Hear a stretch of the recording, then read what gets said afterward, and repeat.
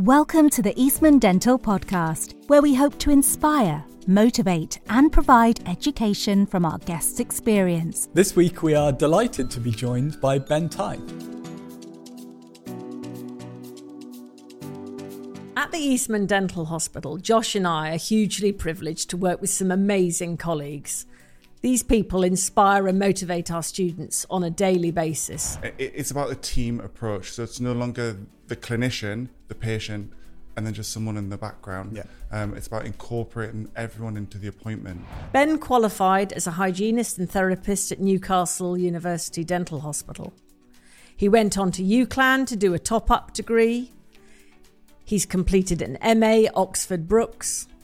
And now he's just about to start a doctorate. I just have an interest for education, so it's not really a chore for me. I think with anything, I'll do it if I enjoy it. If I don't enjoy it, then that's usually the time that I need to think, okay, this maybe isn't the correct path for me. We're super excited to meet you and talk to you about your career journey. With your hosts, Josh Hudson and Julia Bruin. So what attracted you to a career in dentistry? Okay, so long story. My older sister is actually a dental hygienist, and she was my main inspiration for becoming a dental hygienist or a dental therapist. Originally, I wanted to be a paramedic. I wanted to be a paramedic all the way through school till I was about 17. And one of her friends was also a paramedic, so I asked her what it was like, and she discouraged me strongly from doing it. So I was a bit lost. I went back to the drawing board, didn't really know what I wanted to do. Went to go see a careers advisor who told me I needed to be more realistic in my career expectations, that I probably wasn't going to achieve dental hygiene because it was a really competitive course. So done my A-levels, all my friends went off to university, and I again felt a bit lost. So my older sister helped me. She got me a job as a trainee dental nurse in a practice, and I worked there for 2 years. So I trained as a dental nurse beforehand, and then worked with a variety of different clinicians, different practices, NHS, private, and then I decided to apply for Newcastle, and I got on. So that was my long story cut short. So that's quite interesting for a few different things. So first of all, the whole paramedic and then being put off doing that, and then the career advisor as well. Do you think that conversation with that career advisor really changed whether you were going to apply? How do you think that affected your decision, or do you think that you were always going to take that little gap before pursuing a particular thing? I think it was definitely a blow to my confidence. I'm not necessarily sure it was a bad one. Obviously I was 17, 18, a bit naive. So yes, it was a blow, but I think it made me realize actually I do need to work a lot harder if I want to actually get into dental hygiene. I think for Newcastle there were only 10 spaces, so it was actually really competitive. Ben, it seems like you becoming a dental nurse initially was maybe more to allow you to go on to study further and become a hygienist or a therapist. I'm quite interested as to how that experience, although maybe quite short, of being a dental nurse has benefited you now that you've gone on to study further and become a therapist. Absolutely. I think the skills that I obtained from being a dental nurse were invaluable. My patient management skills were better than maybe some that weren't dental nurses beforehand. Also, the dynamics of the treatment room. I think when I get a patient into the surgery, I will introduce my dental nurse. I'll say, this is, I don't know, Mandy or Ezo. She's going to be helping me today. It's about a team approach. So it's no longer the clinician, the patient, and then just someone in the background. It's about incorporating everyone into the appointment. And I think that's really important for morale. I've been a nurse. I've been that kind of invisible person in a surgery. So I was either invisible or I was asked by patients, are you training to be a dentist? Because I was male and I'm not the normal kind of figure that you would see as a dental nurse. They couldn't understand that. So it was a very different experience for me as the only male in my class of dental nurses. I was the only male in my exam of 300 dental nurses. Wow. So just coming at it from a different viewpoint. Hopefully, I think there are a few more male dental nurses now. Yeah. So again, the career's diversifying, but I've got first-hand experience at how crucial that nurse is in the appointment. I've also got first-hand experience about how sometimes not valued within the practice. Yeah. And as being a nurse mentor for trainee dental nurses in practice, I've got first-hand experience of how hard they have to work. So they also have to be working 5 days a week, longer hours than us as clinicians, because they're there early, they leave later. And then all the work that they have to do, maybe a weekend, the portfolio write-ups. And the depth of knowledge is incredible. Yeah. And I think even from a public point of view, are you the one that sucks to spit? It's so insulting. Yeah. Yes. When you know everything that they know, and they have so much more to offer.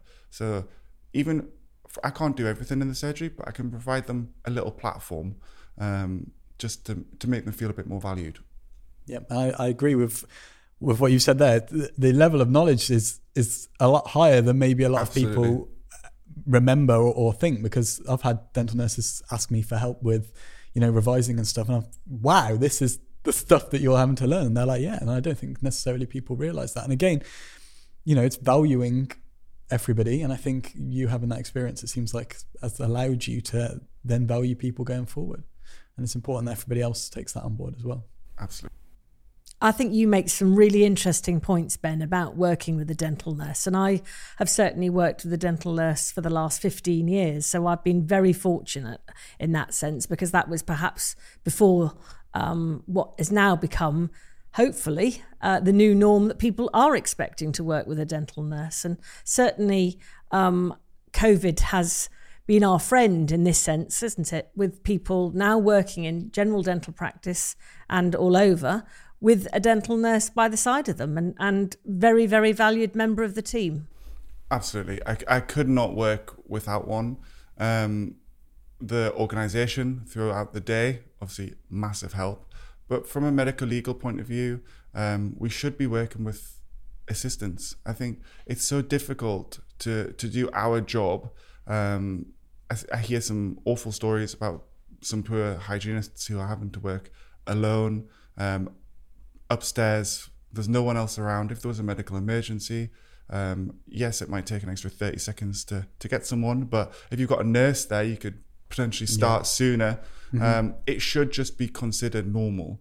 A dentist maybe wouldn't work without a nurse for an exam, but we are expected to provide treatment Yes. without a nurse. And I think when you look at it like that, it goes from history, where it was the norm, but things change, things move on. Litigation is a huge issue within our profession. We're all fearful of it. So we need more nurses, really. We need to work with them. Yeah, let's champion those nurses. Absolutely.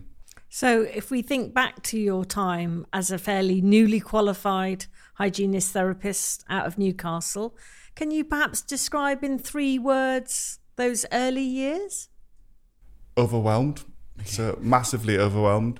Even though I had experiences working as a nurse in practice, and obviously in the hospital, lots of different departments, going out into practice and being responsible for that surgery, that patient, everything falling on your shoulders. Yeah.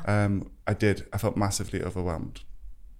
Number 2 was probably fear, in the sense of, again, it was a lot of responsibility, lots of litigation around, and I was just fearful that all my hard work could easily be taken away.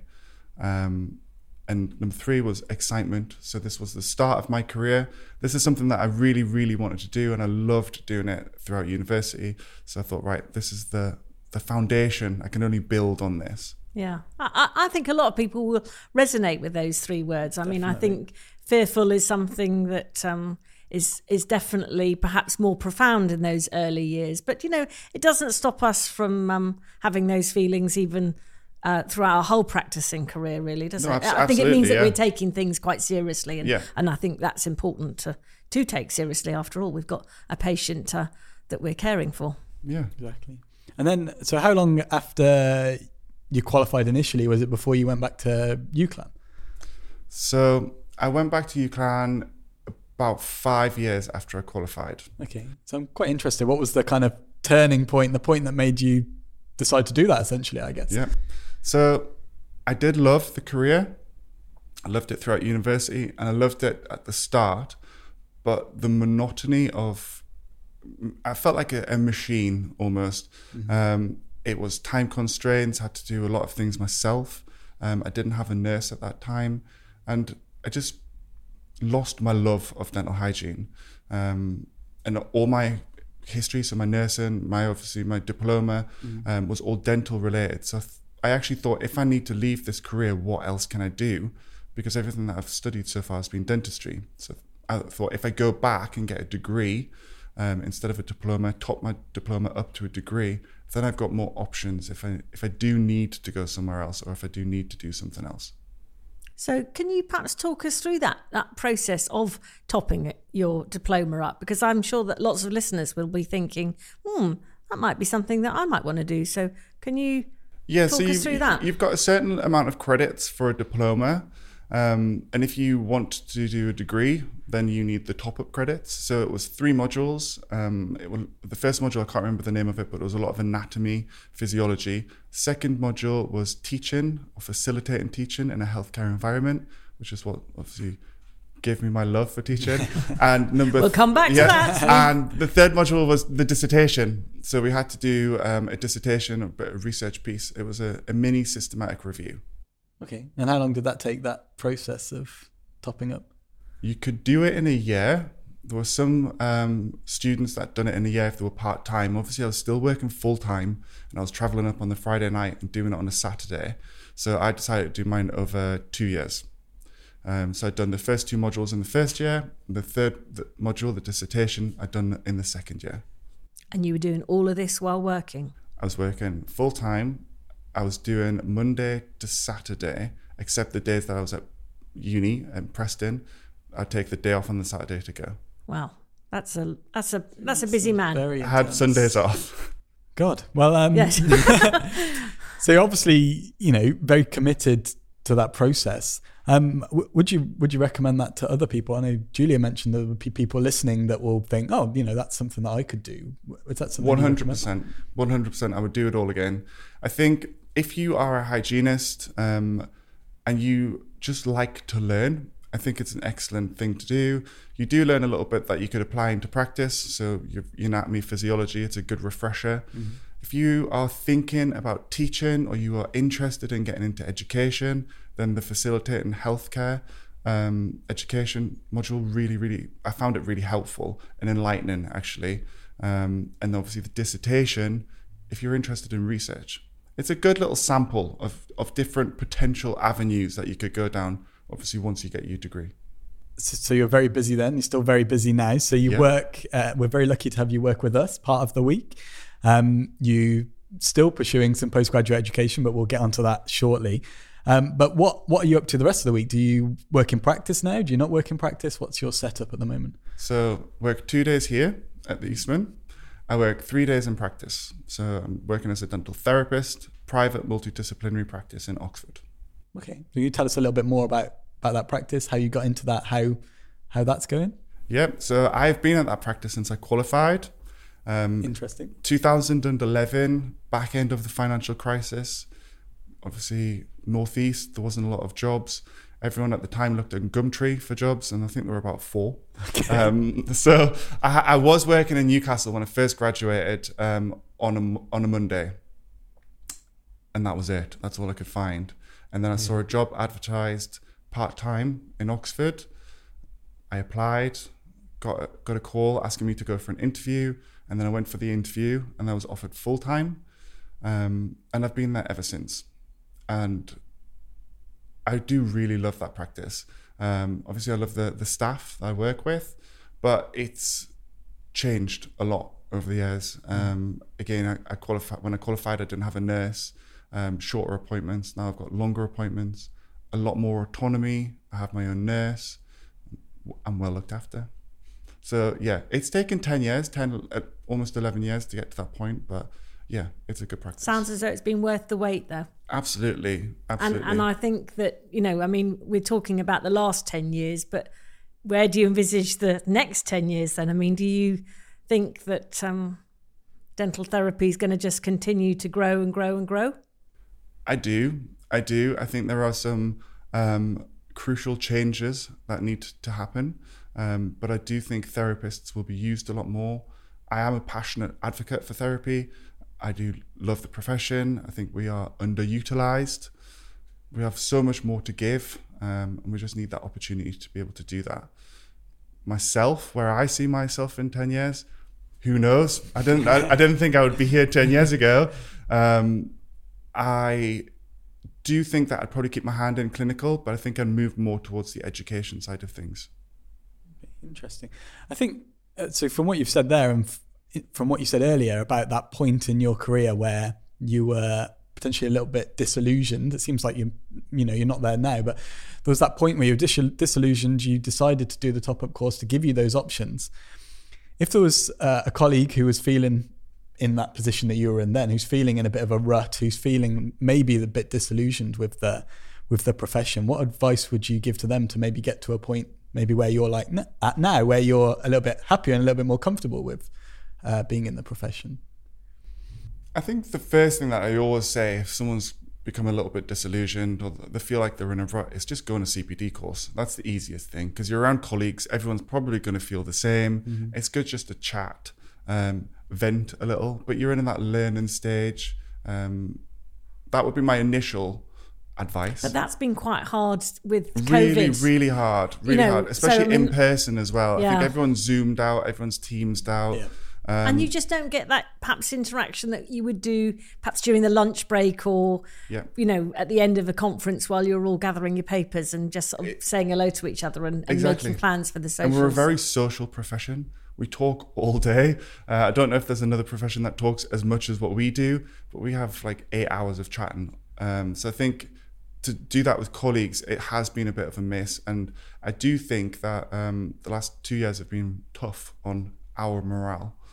And I think, so as a dentist, I think generally speaking, we're quite lucky. There's normally a few associates in the practice that you can kind of bounce a few ideas off and that kind of know the situation that you're in. But maybe as a hygienist or a therapist, if you're the only hygienist or therapist in that practice, I mean, obviously you can talk to the dentist about things, but it's not somebody else that's kind of in exactly that same position that you're in. So I think, I'm sure it can be quite lonely for you guys potentially in practice. And I don't know how you feel, Ben, but I definitely have talked to colleagues who've said that they are the only hygienist or the only therapist in the practice, and we're sort of that middle person in the practice, aren't we? We're not the sort of the principal. Politics is very different. Yeah, people seem to come to talk to us about the concerns, the worries.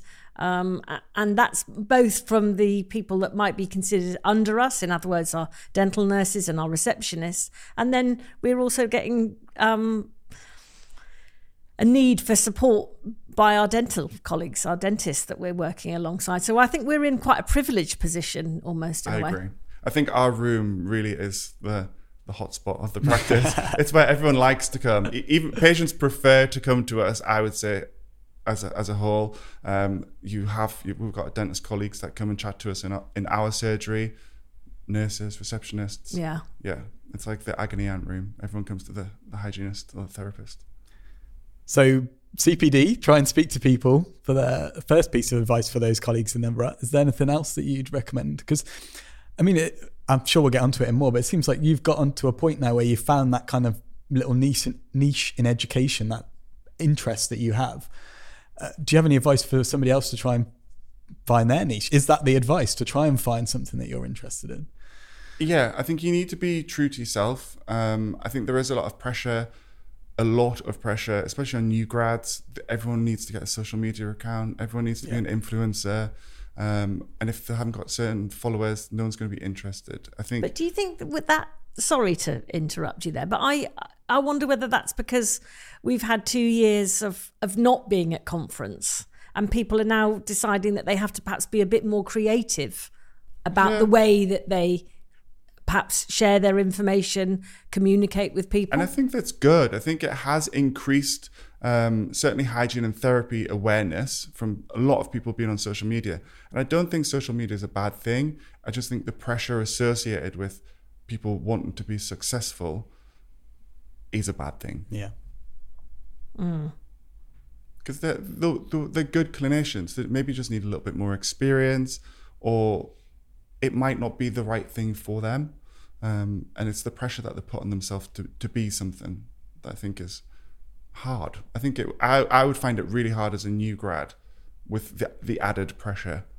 I think that's definitely true. I think that goes back to what you're saying about speaking to people as well, because if your only interaction with your colleagues is social media, where it's perfect anatomy on restorations, exactly, and you're not achieving that, which, let's be honest, a few years after graduation you're not going to be. You need that kind of grounding, if you like, of speaking to someone at your level that's like, oh yeah, I messed up something the other day, or I had real difficulty with this, that, or the other. Exactly. And it's important to get that. You don't see the mistakes, you only see the good things. Exactly. So I think that having that in the back of your mind would put added pressure on what is already a very tough few years when you first graduate. Yeah.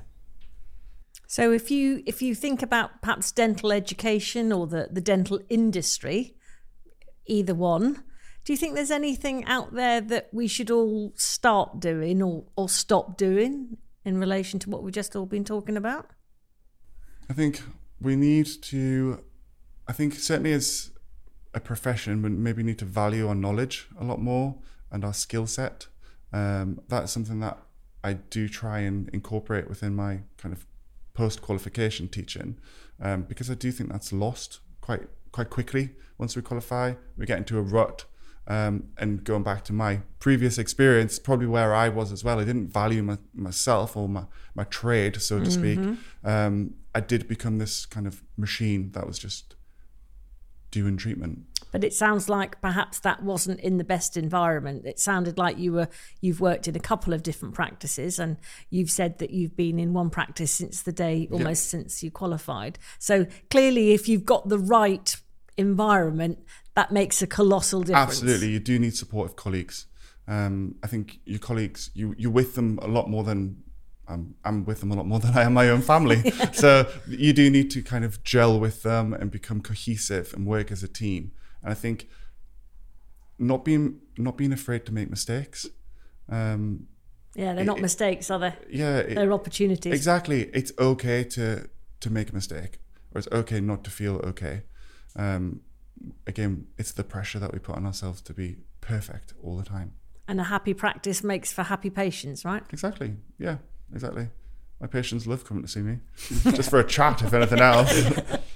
So we talked about this, the top-up element of your career where you decided to go back and get that degree and the reasons for that. And then you decided to go and do some more postgraduate training. I did. And you decided to go and do your MA in education. So what's the story behind that? How did that come about? I just got the results from my top-up in March, and I applied for my job here in April. And then I got a call in July to say that I'd been accepted, which was great. I thought, fabulous. But I don't know how to teach. So I enrolled onto a postgrad certificate in higher education at Oxford Brookes, which isn't far from my practice now. So I thought I could go there in the evening, or as COVID hit, online, and study. So I done that first. I put my postgrad certificate in higher education, I completed, and then it was just that hunger for knowledge. It's just well, what else can I do? I want to know a little bit more about assessment. I would like to know a bit more about how to implement this. So I used those credits to then go on and do my master's, which was amazing, enlightening, extremely, extremely difficult because it was pandemic. And a lot of it moved online. And when you do postgrad study, you do need your supervisor. Or I don't want to say beck and call, but you contact your supervisor a lot, asking for advice and help, because that's what they're there for. Doing that over Zoom whilst there's a global pandemic and you are trying to get students qualified, ringing patients in your practice. Because we were really all obviously difficult. working during COVID. I mean, so it's not like, I'm sure I didn't some have of the these time people, some of these people that you might have been doing your MA with might not have been in that same environment. Exactly. So, yes. So it was a very, very challenging time. I ended up leaving everything till pretty last minute. So I had 6 weeks. Doesn't make you a bad person. Yeah, exactly. Every time I do any study, I always think I'm going to be prepared, but left it to last minute. But again, that wasn't a bad thing because I really immersed myself in it for 6 weeks. Yes, it was very tiring, had to meet deadlines, but I do feel like I got a lot out of it. So you've now, I mean, my goodness, we were just talking about a master's, but, you know, let's talk about the here and now. I mean, and the here and now is that you are about to start a PhD. I mean, goodness, this thirst and hunger for continuing education is something to be admired, inspired, and be motivated by. You know, please tell us more. Again, I don't know whether it's that careers advisor in the back of my head that said, you're never going to achieve, you need to be more realistic. That's churning me on. Done my master's, done my dissertation, was interested in the outcome. So it was about assessment literacy within dental hygiene and therapy institutions across the UK. So I wanted to look a bit more about assessment and how it was implemented and what the tutors knew about assessment. One of the big things that came out of it was actually surrounding mental health and the pressures on tutors to deliver and mark assessment, and how it's often not incorporated within the day. So it's an additional task that usually gets taken home. So I found that really interesting. It's not what I set out to research, it's what came out of it. A happy accident about assessment. Yeah, Who would have exactly. thought it? So I sat on it. I got my grade in March, and I wasn't going to do anything. I was going to have a year off. That was it. I needed a break. I'm delighted to hear that you wanted a break. I wanted a break for a short period of time. So I started thinking about it and started looking into what else I could do after. I never thought that I'd do a doctorate. It wasn't something that was on my radar. And I looked again on Oxford Brookes. That's where I'd done my master's. And they had an educational doctorate. So it's different to a PhD in the sense that you do 2 years academic theory. You're with a group of educationalists who are all probably high points in the profession or the career, and they're wanting to progress on to the next step. And you are trained to be a researcher. So it's how to research. You're preparing your interests to how to present that, how to get it published. So we do 2 years of that. I've almost completed year one, so I've got another year. And then we do our independent study, and that's when we get allocated our second supervisor. So we're working under supervision in year one and year two, and then we've got our second supervisor in year 3 and year 4. And then that should hopefully be it. Who knows what's after that? I think not. I think, you know, you don't seem else. to have energy to keep going and going and going. I just have an interest for education. So it's not really a chore for me. I think with anything, I'll do it if I enjoy it. If I don't enjoy it, then that's usually the time that I need to think, okay, this maybe isn't the correct path for me, and go back to the drawing board and then see where I go. I think people sometimes carry on things that they maybe don't enjoy, and it becomes not what they expected.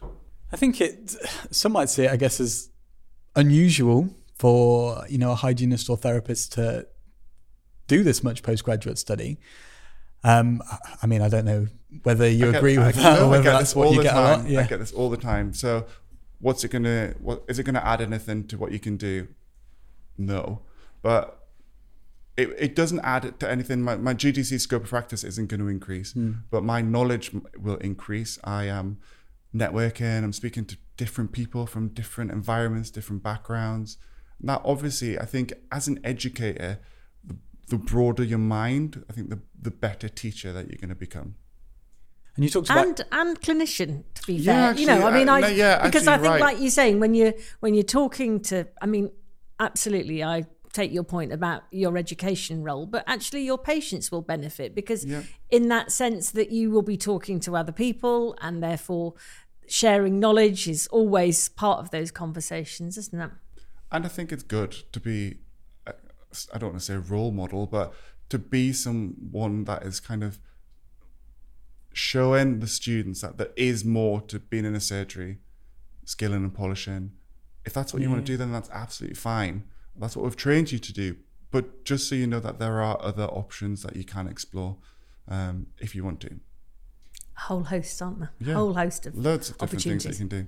And that's exactly why you're here, and that's exactly why That's because we want gone full circle. Yeah, you want people to be aware of that. And I think you said about your careers advisor, maybe pushing you on a little bit in terms of going forward. And people generally might just have this feeling of I can't do that. That's not something that I can do. That's not something that anybody expects me to do. And I think it's important that everyone's aware that that's not the case, and you can do whatever you want to do. If you want to go and do postgraduate education, then you can do it. There's no reason not to. And somebody obviously made a judgment about you, and you've definitely proven them wrong. And I think plenty of other people can follow that role model, if you like, of what you're doing. Hopefully. Great, inspiring story.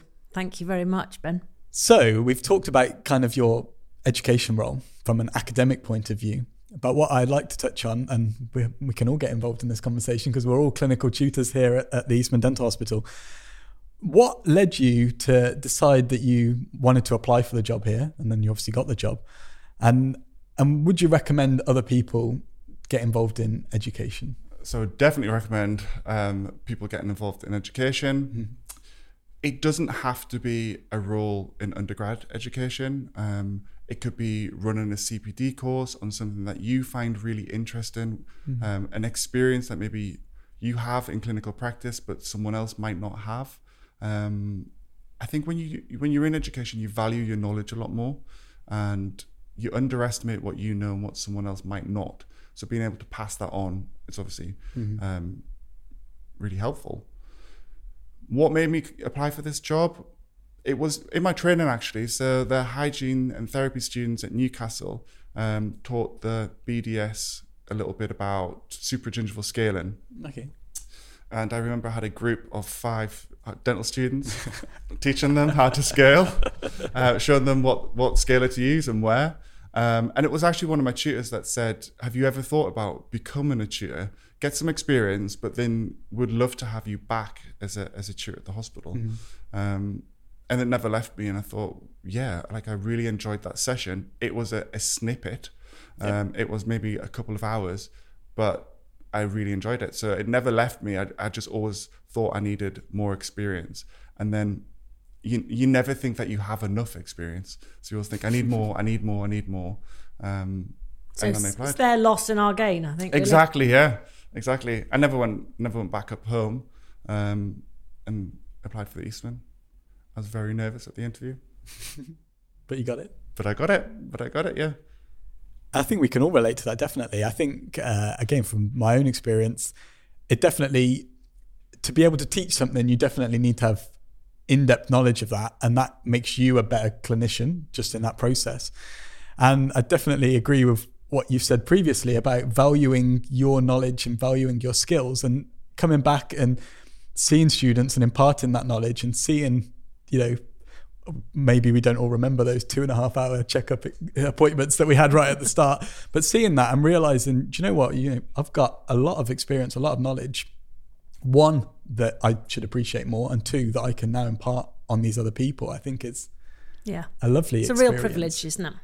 I think to see those light bulb moments in your students where you are teaching them something and all of a sudden they just, that penny clicks and they go, oh yeah, I got it. And I certainly did it recently with a student, and because we're wearing masks now, you're all of the time, you're having to sort of gauge that light bulb moment by looking at somebody in their eyes, and it's I think it's a great privilege. I do think being clinical also helps a lot, because you keep up to date with the latest things. Yes. And you can apply things. Well, I do this in practice. This is what I do. Well, it's what you did yesterday. It's what you're going to do tomorrow. It's what you're saying to them to do today. So following on from that, so how do you think, do you think that being in education does influence your daily practice? And can you talk about how, if that's the case? I don't think it influences my daily practice in the sense that I'm still probably the clinician that I always have been. You're right in the sense that there are some things that I now know in a lot of detail, and it's almost retraining myself to think, okay, this patient isn't a student. They aren't going to have the knowledge. I need to put this in more layman's terms. I think what has been quite interesting from my journey is that, yes, through social media, I've had some companies reach out. I think partly because I'm a dental therapist, but partly because I'm an educator. Different avenues that I would never have thought a therapist would be associated with, for more of like a public health promotion kind of role. So I've worked with some brands on maybe sexual health and the mouth, and that's a topic we never discuss. I know we do as in our undergraduate program here at the Eastman, but I never got any training in sexual health. It was about obviously infection control with HIV, but not a lot about how that would present in the mouth. But do you think that's because things have changed in that context, in the sense that we know much more about the fact of oral health directly being impacted by general health? Yeah, I do think so. I mean, obviously there's loads of systemic diseases now that we're talking about, Alzheimer's and things. But it just highlights our role. Again, we're not just that machine in the broom cupboard down the bottom of the corridor. We do have so much more to offer. And it's about obviously taking on those opportunities. So along those lines, we've asked quite a few people the same question. If we were going to give you one of those big billboards in Piccadilly Circus and you can put any dental message that you want on there, what message would you want to get out to everybody? The public, in terms of an oral health message? Yeah. Brush your teeth. That's simple. Yeah, keep it simple. Yeah, keep it simple. Keep it simple. I mean, the message is simple, but, you know, it's surprising, especially with kind of the economic environment that we're in. Not everyone's going to be able to do that. So let's just keep it simple. Brush twice a day, 2 minutes. With a fluoridated toothpaste. So we asked you right at the start, if you remember, what 3 words you'd use to describe that early stage of your career. And I'm intrigued that you've gone through this journey, and there've been a lot of steps of this journey and lots of different directions and different changes. What 3 words would you describe where you're at now? Opportunity is one. Going back to that point where I thought disillusioned, is this where I want to go? Is dental hygiene actually the career for me? Whereas now I think there is so much opportunity for therapists and hygienists.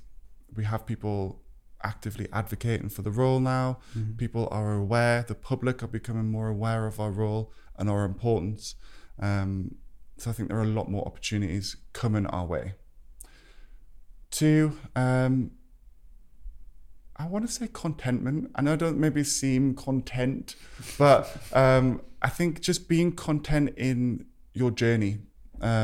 Yes, push forward, you know, be that best person that you're going to be, but you've got to enjoy the ride as well.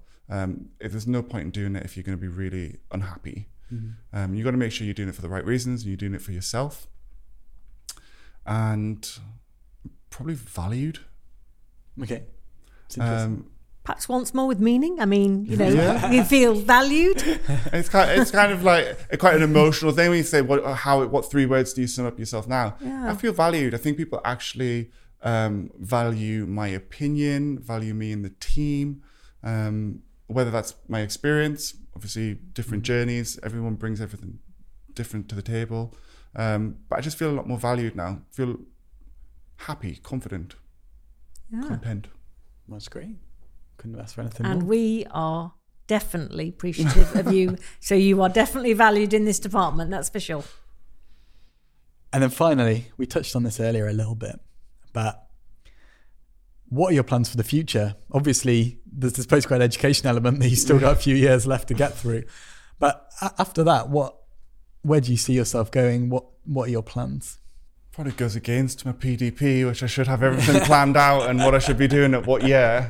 I think For now, it's again enjoying the journey on my educational doctorate, enjoying the journey within the role of education. Obviously, we have transitioned from a diploma to a BSc.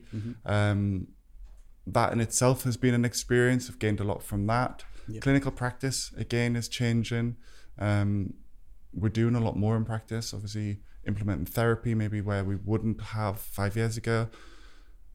I don't know in 5 years' time. I really don't know where I'm going to be. Hopefully I would have finished my doctorate.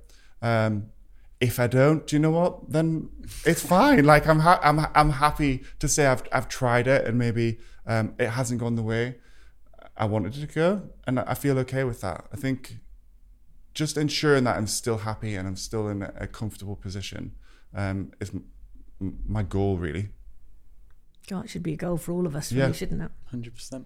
Keep it simple. Again, go back to that message. Just making sure that I'm happy in my job is really important to me. And it's exciting to know that there's different opportunities there. Absolutely, yeah. I think you just need and to... inspiring. You know, I mean, really, you are somebody to admire, to be admired. Thank you very much. Definitely. Thank you. Thank you very much for coming in, Ben. It's been an absolute pleasure. Thank you. Thank you for having me. We hope you have enjoyed listening to this episode.